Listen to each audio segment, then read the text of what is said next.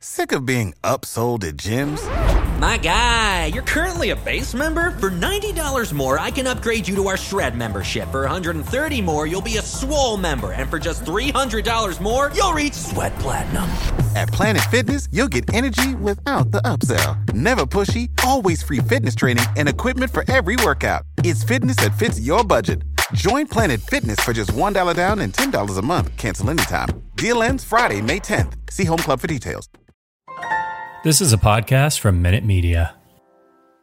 In the fall each year we all congregate, devout dogs gathered at the church's tailgate. The scriptures reading from the book of Munson. Our favorite verse, my God, a freshman.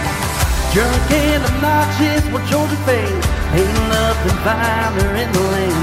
Now the 3,000 of our best friends. It's Saturday in Athens.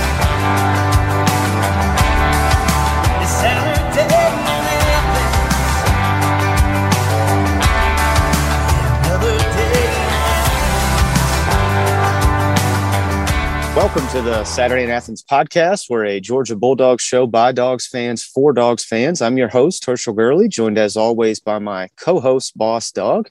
And we are joined this week by our esteemed guest picker, Rennie Curran, DGD. Welcome back to the show, Rennie. Hey, man. Thanks so much for having me. So we had you on in January earlier this year. Give everybody an update. Let everybody know all the exciting things that you got going on right now. Yeah, I mean, it's been the usual, just still trying to make plays in the business world and doing a lot of speaking, a lot of one-on-one coaching, all centered around leadership, team building, and performance. So working with a lot of companies right now, just going in, speaking to sales teams, speaking to their organization about their culture and about, just helping their employees to produce at a higher level, improve their mindset, and improve their overall leadership. And then doing the same thing for individuals one-on-one as well. So it's been going well. And then just working on my nonprofit on my spare time, working with a lot of high schools. We were able to do some camps.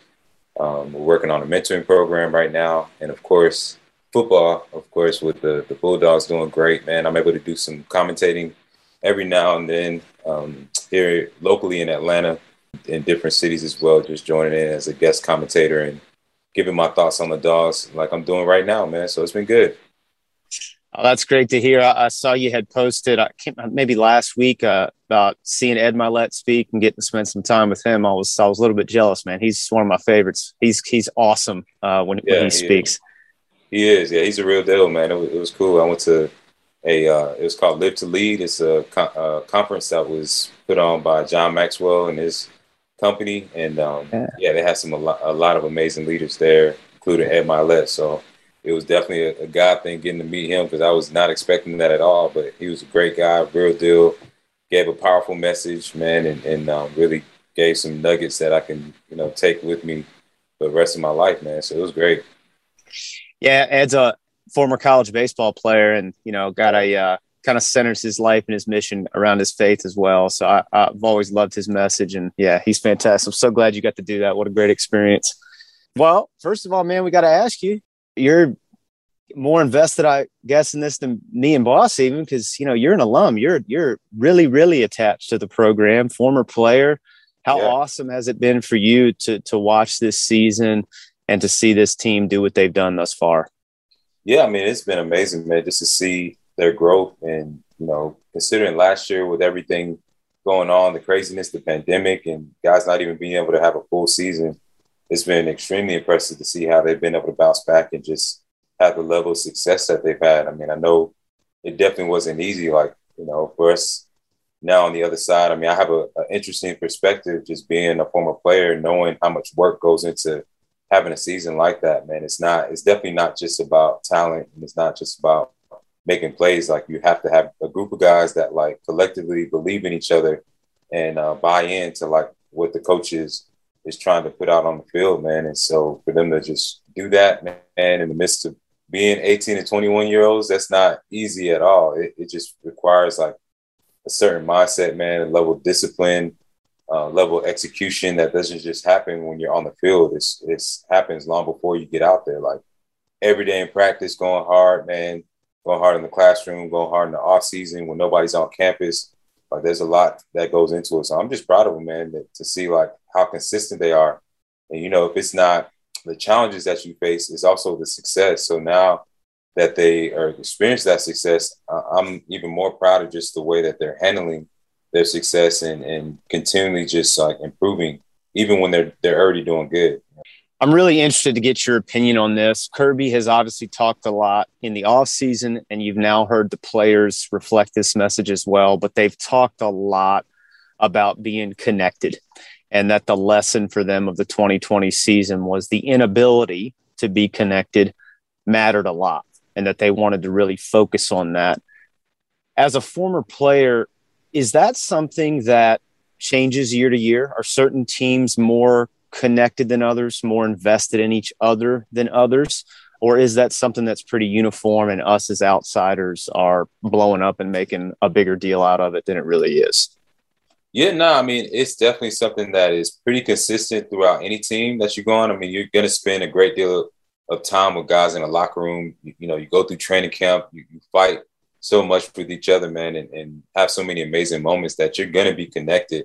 But there are those special, you know, I call them those perfect storm moments, whether it's after like major adversity or after like a team loses somebody that's a part of the team, where they rally around like a specific mission or just something that's extremely special to them that really transcends just that normal connection that you would have on a team, that really, really makes it special.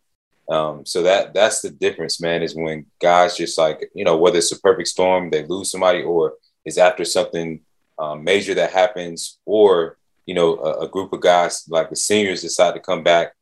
For whatever the case may be, you just have those groups, man, that it's just become something special. Like the leadership, the chemistry, everything just comes together along with the talent, right, which we have, which just creates this perfect storm that leads to great things. And it's rare that happens, right? Like we've had some super connected teams, some teams with great leaders, but it's like that special combination of leadership, connection, and talent.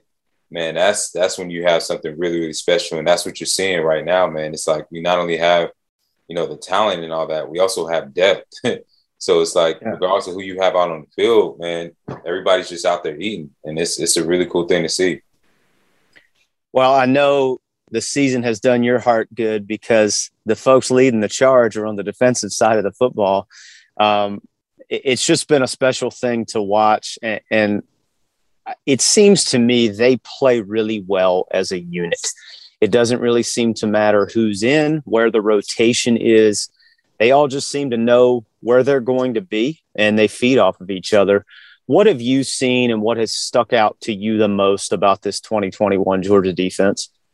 Yeah, I mean, it really starts it started for me a couple years before this. I think Kirby's been really building this culture and this mindset for a while now, and it's really starting to become like their identity.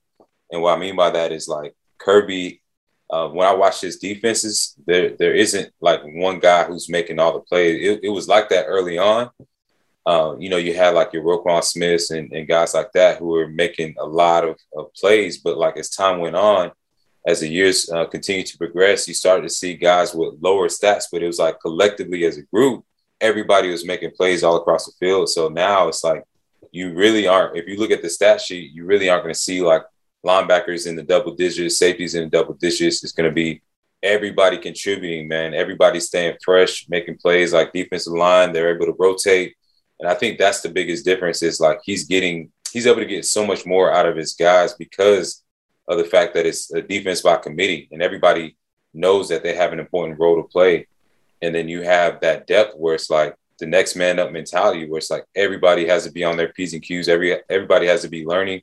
Everybody has to be competing because you know that you're going to get an opportunity, man. And so you can never get comfortable regardless of what position you're in on that defense right now. And I think it's just having that collective competition and just that level of depth, it just raises everybody's ability.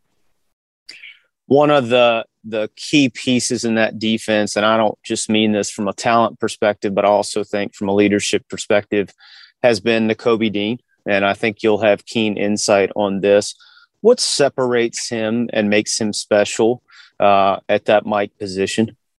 I mean, I think the biggest thing is just that consistency. that linebacker position, you have to be a consistent playmaker. You have to consistently be in the right position and, taking the right angles, doing the right techniques, doing all the right things to make sure that you're making plays on a consistent basis. And that's how you earn that level of leadership and respect and, and of course, playing time.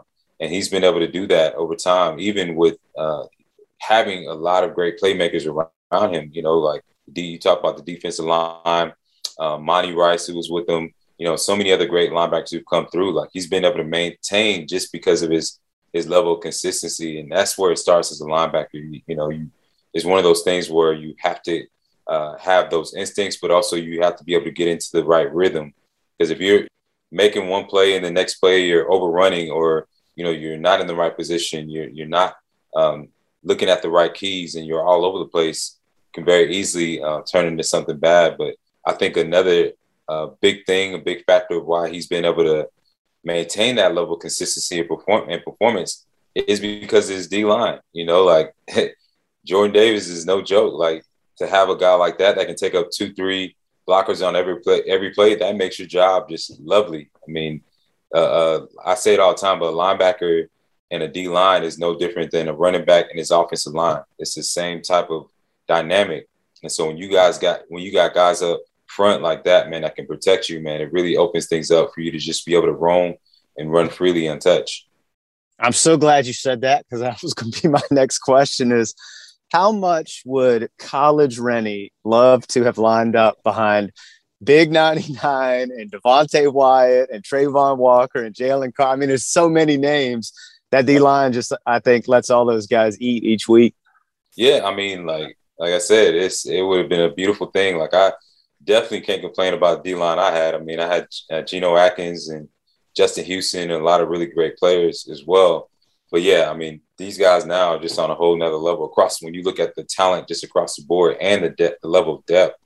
Like, our first, team defense was they all pretty much got an opportunity to play at the next level. But when you start talking about the second string, third string, it was a drop off. But these guys right now, I mean, everybody, it seems like, is going to have an opportunity, from Nolan Smith to Jordan to Jalen to Adam Adamson. Like, they're all going to get an opportunity and probably get a couple years as well too.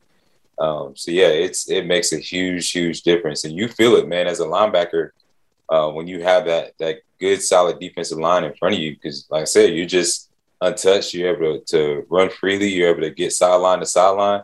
And so you're seeing, Channing out there making plays. Quay Walker's out there flying around making plays, I didn't even know these guys were that fast. But it's like, and then it takes pressure off the defensive backs as well, which is something that we were worried about early on in the season, because our DBs are really improving after losing, Richard LeCount, Eric Stokes, but it's like we're not even missing them, right? Those guys, because of the defensive line play once again, because they're able to get pressure on that quarterback on a consistent basis. I mean, this was the first week where we really saw like an offense really move the ball, and I think they really are trying to be more strategic now, doing a lot of quick throws, getting it out to the perimeter, because they just understand, like, you're not going to have time to really sit back there and go through your progressions. It's like by 2.5 seconds, it's too late. And so, it really makes a huge difference for not only the linebackers, but the defensive backs as well. They've made them look really, really good. So when the Georgia home schedule was released this year, there was a collective groan from the fan base about who would be coming to play between the hedges. And that's kind of been flipped on its head this year, right? This will be the second essentially top 10 matchup. Kentucky sits right outside the top 10 at number 11. College Game Day going to be in town this week. SEC Nation going to be in town this week. From your experience when you were playing, what kind of challenges do you think Kentucky will present this week? And what are some of your memories from the games that you played against them in your career? Yeah, I mean, just like any SEC team, man, when you're, ranked high and you got a team like a Kentucky who's used to being doubted, who's used to being the underdog, like, you got to know and expect that you're going to get their best shot. Like, everything that they can throw at you, they're going to throw at you. And then add in the fact that it's also going to be nationally televised, right? And that they're going against the number one team, the Georgia. It's like these guys are not just playing for what's at stake in the SEC, but also this has career implications down the line as far as like if you have aspirations to play at the next level, which every guy does, right? In the SEC, they want to hear their name called, on draft day and be able to have a solid NFL career. And it starts with games like this, these big games. Do you show up? Are you the one that makes plays against, the guys who are top ranked? If you're an offensive lineman in Kentucky, I'm making sure I go extra hard to make sure I'm ready to shut down a Jordan Davis, because that's film that I can now use to justify why I should be drafted. So it's just like so many other things riding on the line when you play a team like a Kentucky or a South Carolina, and normally where they would not necessarily they'll go as hard, but it's like everybody has now Georgia marked on their calendar. So they're just going to play. Their level of ability is going to be that much higher than it normally would. And so I remember definitely playing against Kentucky that had some very, very talented teams. And it's like, even if they're not that good in terms of their record, you just know, like I said, they're going to go hard. They're going to try to put you on your back because that's film.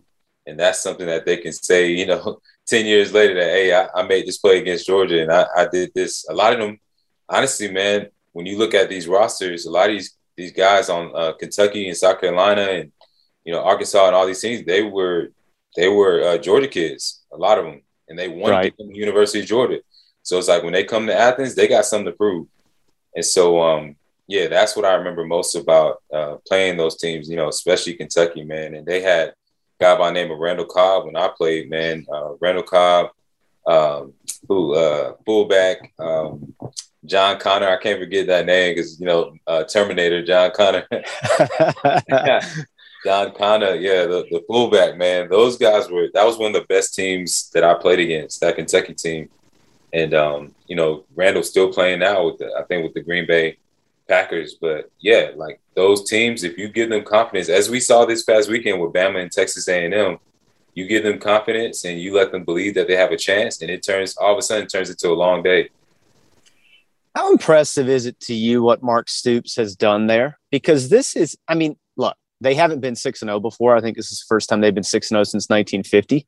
So I'm not saying that. But he has turned Kentucky football and everybody in the country knows that's a basketball school, into a place where you got to go grind out a win. And they are in contention to go to a bowl and be there. And I don't know. I feel like he had to overcome a lot to get them in the spot that they're in now. I mean, what's your take on that? Yeah, no, it's extremely impressive, man. Anytime you're in the SEC and you can string together even a halfway productive season, over 500, that's extremely impressive because we all know it's an arms race, man. Like everybody's competing recruiting-wise. Everybody's competing, and the margin of error is so small.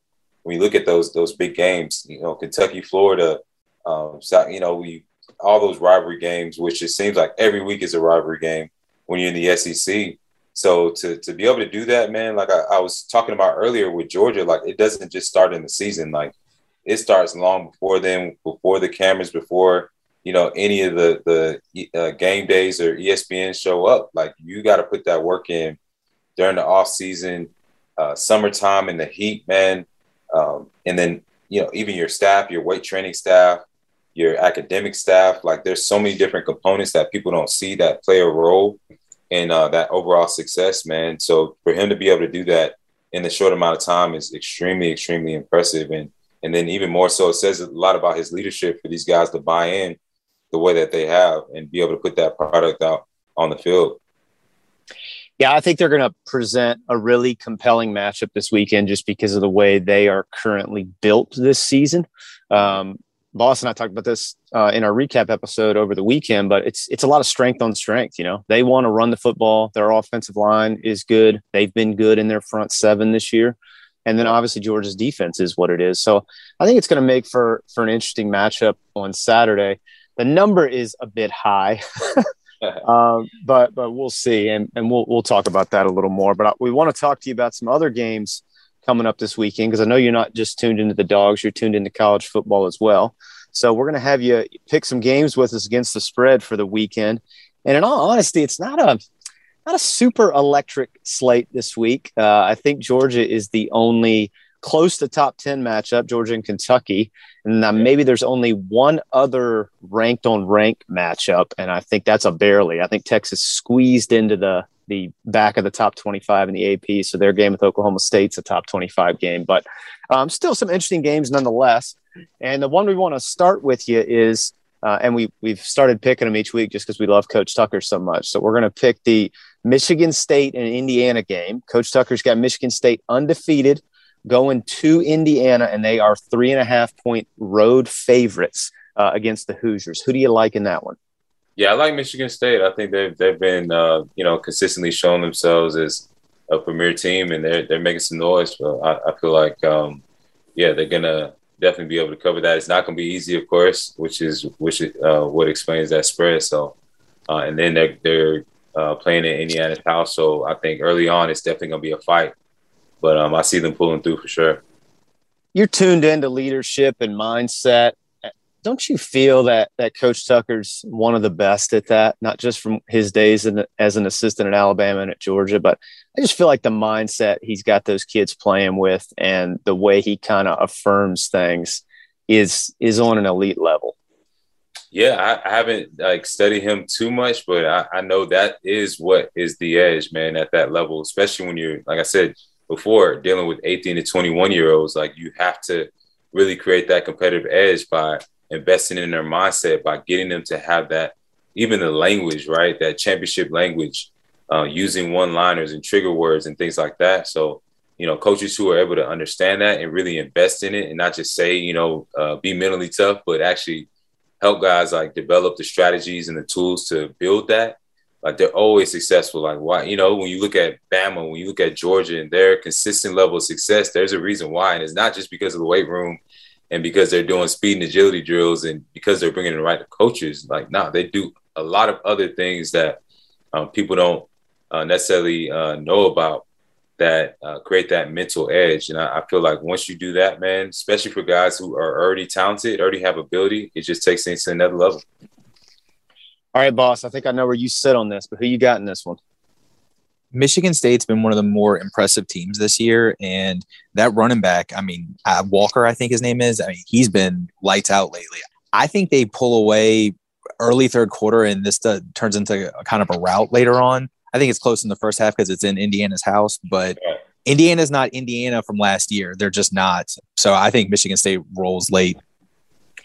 Yeah, I love where Coach Tucker has this team. They just seem to be bought in, and I think they are gunning to be undefeated when that Michigan game comes calling, which will be a monster matchup. But I'm with y'all. I like the Spartans. I think Coach Tucker's got these guys playing great, and I think they will take care of their business on the road to stay undefeated. All right, second game this week is another interesting one. Georgia's Peach Bowl opponent, who we've been picking a lot this year, Cincinnati, having a great year, coming off a massive win over a Temple team led by former Georgia quarterback Dwan Mathis, has UCF coming to their home field, and Cincinnati is a 20.5-point favorite. Who do you like in that one, Rennie? Yeah, I'm going to have to go with Cincinnati on that one. I think they're going to continue to build off that momentum that they've been building this year and have some success. What you think, boss? As I said last week, Cincinnati has to demolish teams to really get in the playoff when the discussion comes. And they're going to have to continue to do it week in and week out because the next ranked team they play is SMU, if SMU stays undefeated. And let's face it, Gus is the coach at UCF. It just doesn't impress me much. Cincinnati rolls. They're going to win by 35, 40. Completely reactionary pick. I took Dwan Mathis and the Owls last week to cover, what was the number, 29.5, and they got absolutely dump truck. So I will doubt Cincinnati no more. I'm going to take them to cover that number as well, but that's a completely reactionary pick from last week. Okay, I think this next game is compelling because of what happened on Saturday at the Red River Shootout. I still, as of Monday morning when we're having this conversation, cannot believe Texas did not win that football game. So how do they respond now? They have a home game against an undefeated Oklahoma State team that has looked formidable, and they are a home favorite by 6.5. How do you think they respond after the disappointing end to the game in Dallas last week, Rennie? I mean, the leadership is definitely going to show here, right? When they how in terms of how they are able to bounce back. And then being at home, I think they're definitely going to have a chip on their shoulder to make sure that they get their shit back, back selling the right way. And so I think they're going to bounce back. I think that this is an opportunity and a catalyst for them to really showcase who they are in front of their home fans and get things back steered in the right direction, like I said. What do you think, boss? How do you think they respond from that? I think Texas wins, but I think it's close. I'm really curious to see how Thompson's hand is, because he didn't really look the same after he hit his hand on the defensive lineman's helmet in the second half. He was a little off. But Oklahoma State's quarterback likes to throw it to the other team. So I see it being close. I'm taking Oklahoma State to cover, but I think Texas wins. It feels weird to say this because I feel like it's usually the opposite when we're talking about Oklahoma State. But after watching Texas the last few weeks, I just don't know if Oklahoma State can score points and stay with them. They don't seem as high-flying as you would generally expect from a Gundy-type team. And so I don't know. Texas has a lot of weapons. I do think that's a good point about the quarterback's hand because they obviously look different in the second half.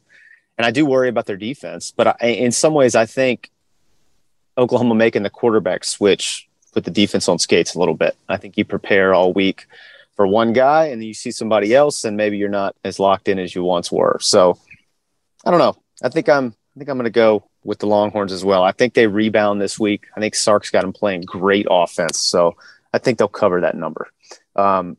This is another interesting one. Another team coming off a heartbreak. Arkansas, whale of a game with Ole Miss. That noon slate was unbelievable on Saturday. I mean, if you're a college football fan, the noon slate gave you all you wanted and more. And they make the choice to go for two after they score the touchdown to tie it, which Boss and I both loved. Go for that win, baby. Love that. Love Coach Pittman. And they are getting Auburn in Fayetteville, and they are favored by 3.5. Who do you like in that one, Rennie? Yeah, I definitely think that's going to be another dogfight for sure. And the key for Arkansas is, will they be able to stop the run? Will they be able to stop Tank Bigsby? Because I know their offense, is able to get the job done for the most part. They got some great wide receivers, and their quarterback's been playing pretty well for the most part. And I think they're going to learn from last week and not, try to make those harsh decisions. Definitely think it's going to be close. It's going to be a dogfight. Auburn's quarterback's been really inconsistent, as we saw last week. He tries to do too much at times. So I think that might get them in trouble and allow Arkansas to have the edge. What do you think, boss? Everyone who's ever listened to this show knows that I am not a Bo Nix fan at all. And as long as he is the starter of Auburn, I will not pick Auburn. So Arkansas. Yeah. I like Arkansas having the home field in this. I thought they played well offensively like last week. If you had told me that game was going to go like it did, that it was going to be a shootout like that, I would have told you Ole Miss was just going to dump truck them. So I was really impressed with how they hung going back and forth. I was very, very surprised that Barry Odom's defense gave up 52 points. I think they will have an axe to grind this week. And I think, unfortunately, Bo Nix and the Auburn offense are going to be the ones that receive the brunt of that punishment. So I like Arkansas to rebound this week after two losses against two really tough opponents and get themselves back on track. I like the Razorbacks. Pig Suey. This is another one that interesting, right? Death Valley, not the Death Valley we're all used to, apparently. Auburn went in there and stole a win, and then LSU just got their doors blown off by Kentucky. And they've got a Florida team coming to town who I don't know what Florida is. Rennie, we had Cole Wilcox on the show last week, and he said, other than the academies, Florida is the most one-dimensional school in the country. So Florida is a 9.5-point road favorite going into Death Valley. Who do you like in that one, Rennie? Yeah, I think Florida gets the job done. Definitely, not with the ease. I don't think it's going to be a blowout. Being that LSU is at home and, they're, of course, going to be fighting to just stay alive. But, I think Florida's definitely going to pull through towards the end of the game. What you think on this one, boss? I hate myself for this pick, but I think LSU has quit. I really do. I think Ogeron's on borrowed time. I was surprised he wasn't fired this week, honestly. I don't think he survives the season. Florida, I think, is going to win, and I don't think it's going to be close. They look so disinterested out there. The players who can go look like they're thinking about Sundays, and the ones who are there that can't go on Sundays look like they're thinking about transferring. They just look like they don't care. I, in some ways, think Bo Nix and Auburn broke their spirit. I think if they hold on and win that game in Death Valley, I think they probably looked different last week, and maybe I feel differently about this. So I'm with you on that piece, and I'm also with you that, boy, do I hate myself for this. It just doesn't feel right in my mouth. I don't even like saying it because anything that's associated with Florida just makes me feel like I'm throwing up a little bit in my mouth. But I think I'm going to have to pick them too. I just think, I don't know who LSU is. What if somebody asks you what's LSU's identity this year? I don't know what it is. And that's weird to say about an LSU team where that roster is loaded top to bottom. So, yeah, I'm kind of with you, boss. I think they've just kind of thrown it in a little bit. And that's sad to say, I mean, but it is what it is. I think Florida's going to win that ball game and set up a compelling matchup in the cocktail party in a couple weeks coming off a big win for them. All right, this is one where I think, to Rennie's point, a team is going to have to manage what they just dealt with, right? So A&M is coming off a monster win. Jimbo Fisher becoming the first Nick Saban assistant to beat him. They were unranked. They were almost 3-touchdown underdogs. Monster win over Alabama. Now they got to go play Mizzou in Columbia at 11 a.m. Central Time, and they're favored by 8.5 against the Mizzou team who has frankly looked pretty lost since they couldn't pull it out against Boston College up in Chestnut Hill. So who do you like in this one, Rennie? Definitely like Texas A&M. I think they're going to continue to build on, the success from last week or from this past weekend and continue just building that confidence. I mean, that's the biggest thing that you saw last week. I mean, guys weren't just making plays, but they're finishing the plays. They were going extra hard. They're doing what they need to do. And I think once you're able to put that out there and see what you're capable of and get the win, that just creates a whole new just mindset collectively. So I expect them to win. How about you, boss?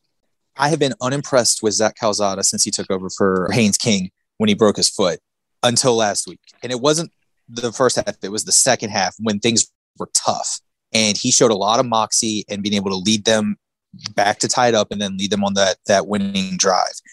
And especially after getting his ankle rolled on the tying touchdown and then still coming back out there and leading them.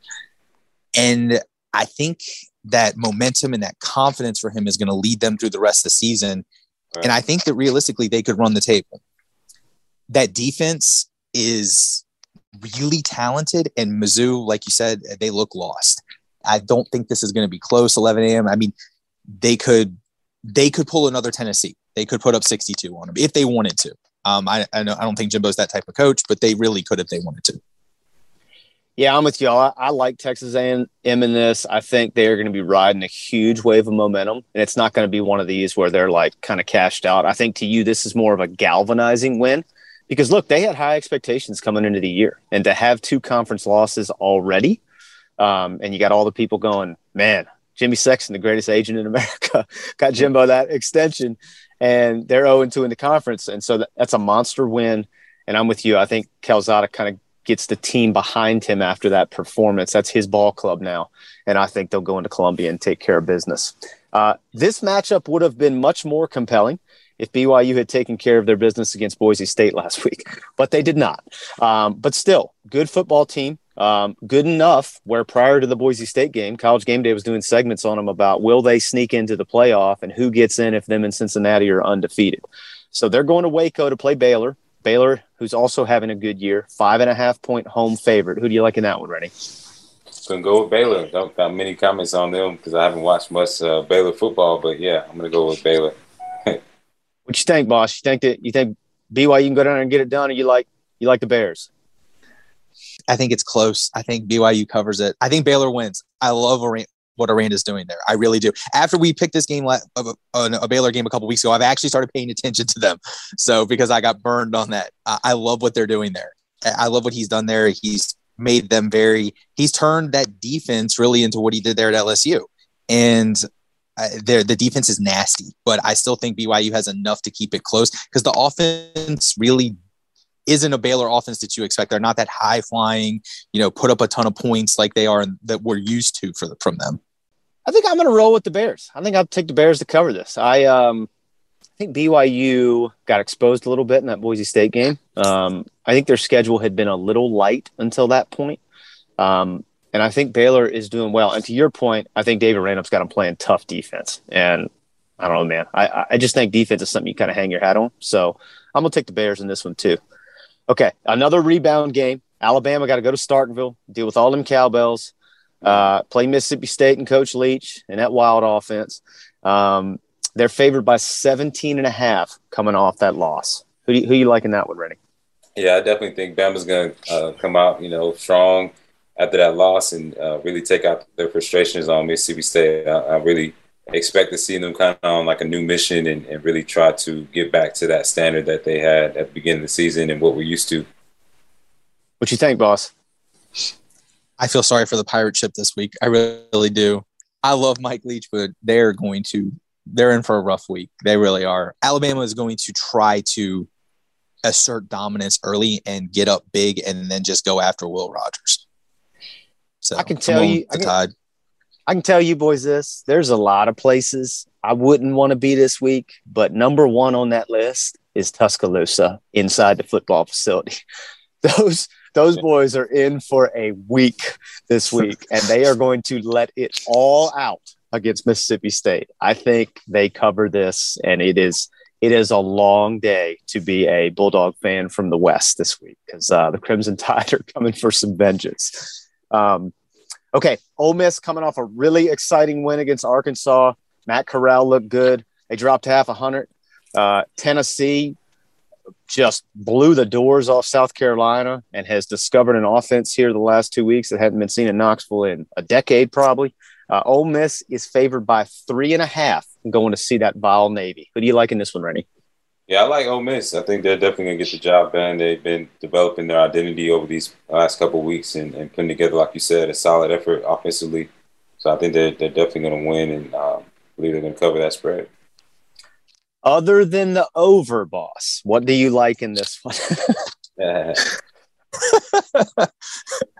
Okay. The narrative for Georgia all season is that Georgia hasn't played anybody. Well, Tennessee's put up all these points against, but who have they played? Who has Tennessee put these points up against? Missouri and South Carolina. I don't know who Tennessee is yet. Mississippi really can't stop anybody, but nobody can stop Mississippi other than Bama so far. I think Mississippi's going to score at will and stop them just enough, and 3.5 is not a lot. So I was expecting the spread to be much higher. I think Mississippi wins really with ease, and Tennessee's trying to play catch-up all game. Yeah, I'm with y'all. I like Ole Miss to cover this. I think that offense is real. I think Matt Corral is real. And I think if you're a defense, he's got to be terrible to prepare for. And in all honesty, that Bama game, the score doesn't tell the whole story, right?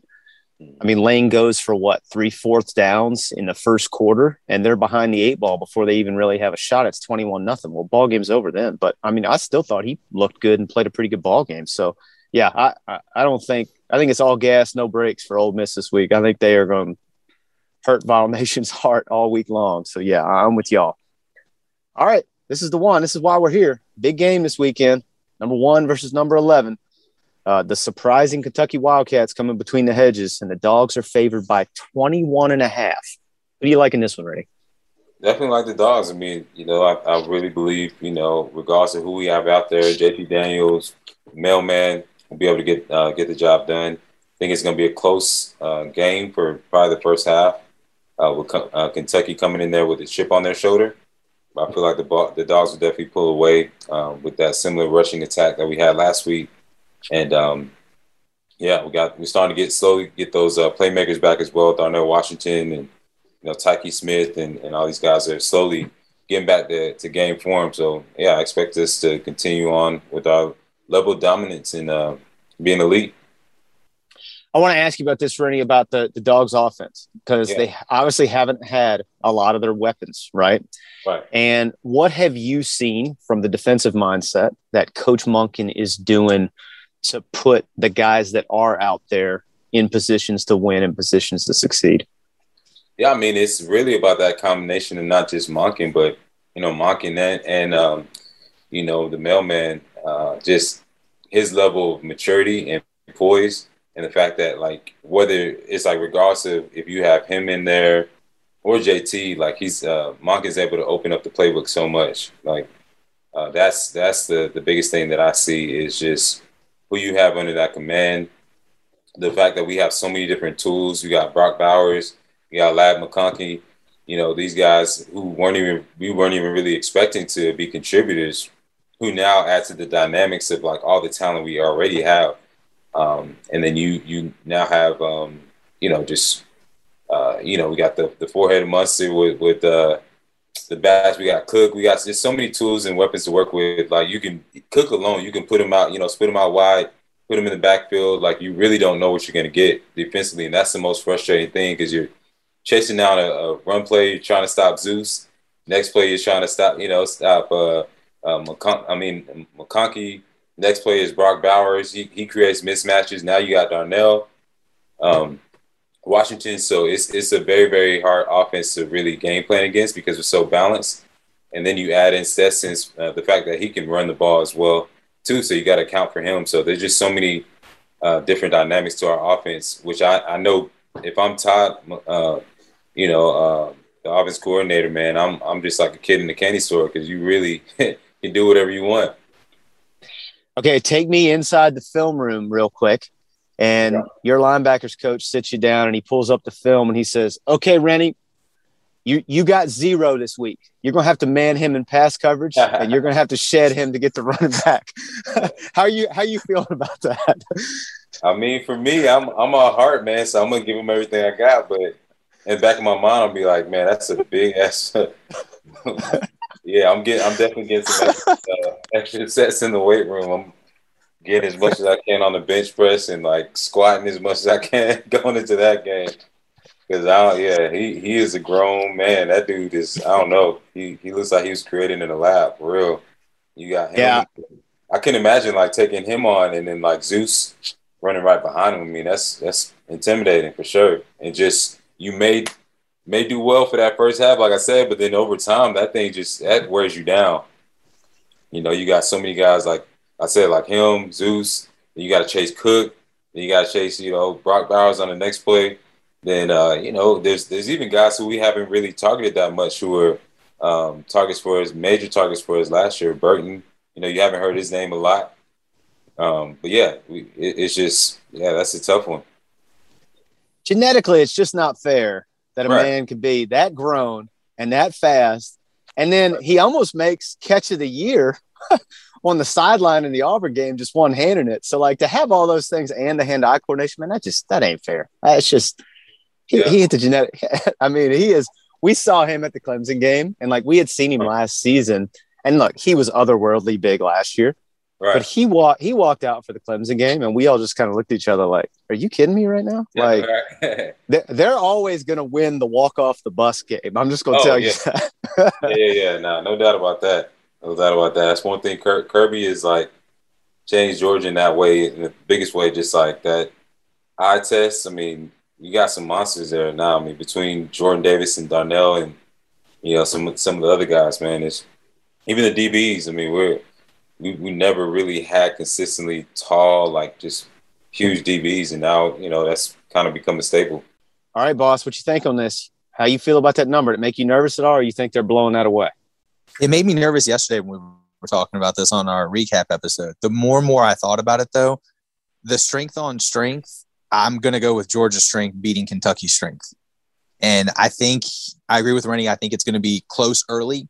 And I think Georgia does what they do, and they wear down people with their depth, and they pull away. I don't think it's going to be like really close, but I could see it being like a 10-point game at halftime, and then they pull away late. I don't see a 14-3 game like it was last season. I don't see it being close like that, and that being the final score.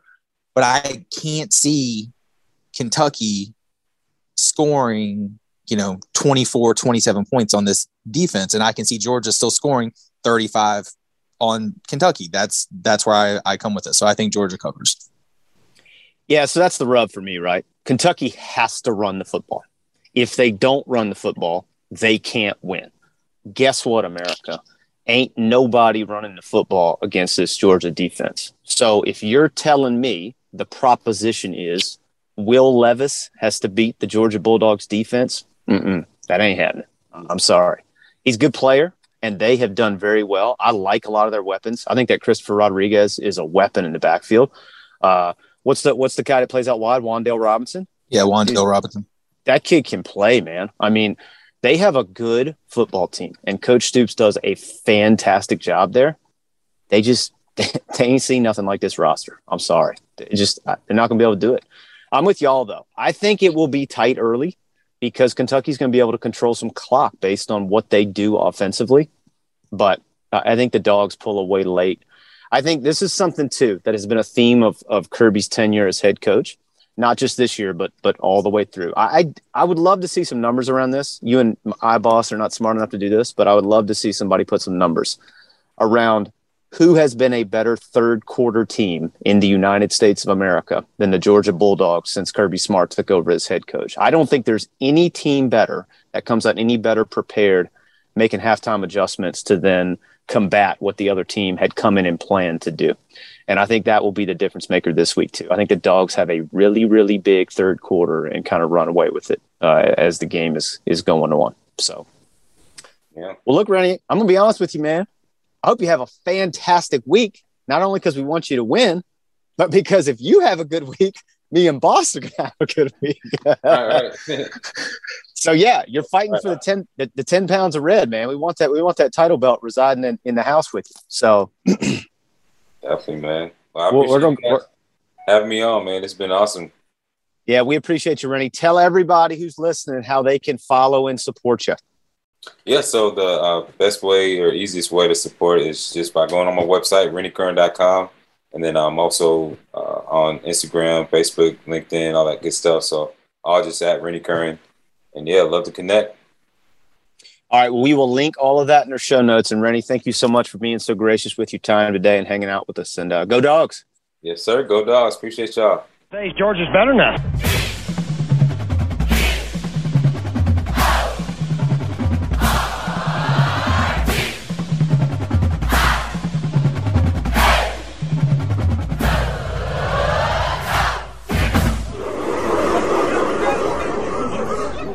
Sick of being upsold at gyms? My guy, you're currently a base member? For $90 more, I can upgrade you to our Shred membership. For $130 more, you'll be a Swole member. And for just $300 more, you'll reach Sweat Platinum. At Planet Fitness, you'll get energy without the upsell. Never pushy, always free fitness training and equipment for every workout. It's fitness that fits your budget. Join Planet Fitness for just $1 down and $10 a month. Cancel anytime. Deal ends Friday, May 10th. See Home Club for details.